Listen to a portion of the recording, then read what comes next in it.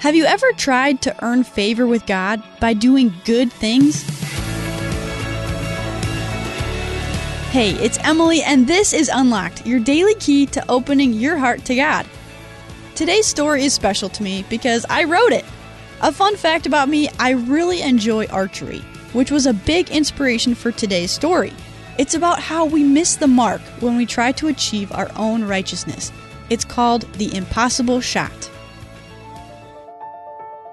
I looked up at the enormous shimmering gates guarding a city of wonders. Streets lined with mansions, rivers of crystal water, and a peaceful people ruled by a just and powerful king. But no person entered the rich kingdom without first earning their spot, and there was only one way to do it. I gripped the rough wooden bow and took my stance.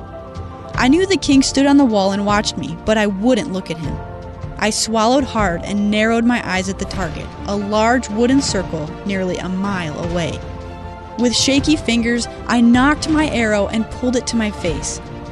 I'd trained my entire life for this, practicing day and night so I would be able to make this impossible shot. I wouldn't fail. I couldn't. My muscles burned as I held my bow, arrow drawn, and pointed it at the target. Sweat was beading on my forehead. The muscles in my face twitched. Breathe. Focus. Release. My arrow, flying straight and fast, fell immensely short of the mark, disappearing into the thick brush.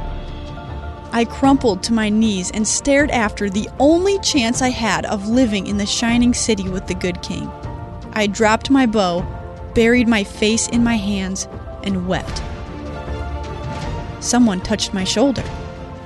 I looked up and into the kind face of the king. He'd left the safety of the city walls to come to me. He held out his hand. Hesitantly, I picked my bow up off the ground and placed it in his outstretched hand.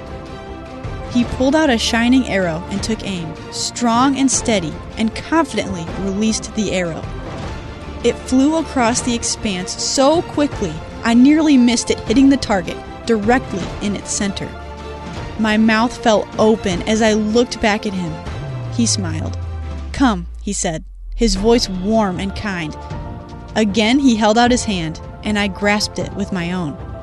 The king walked me through the gates of his kingdom, welcoming me as his child.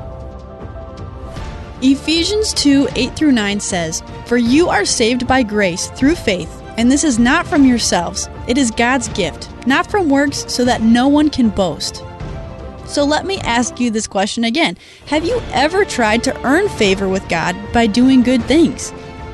Why is it so important that nothing we can do can save us from sin and death? There are a lot of scripture passages we can study on this topic. John 14:6, Romans 3:21-26, and Hebrews 7:25 are just a few. Check them out to help keep God's Word alive in your life. Hey, thanks for listening to Unlocked today. Did you know we're on Instagram? Give us a follow at Unlocked Devo to see daily encouragement and updates on what's going on at Keys for Kids. And that's it for me. Until next time, I'm Emily, encouraging you to live life unlocked, opening the door to God in your life.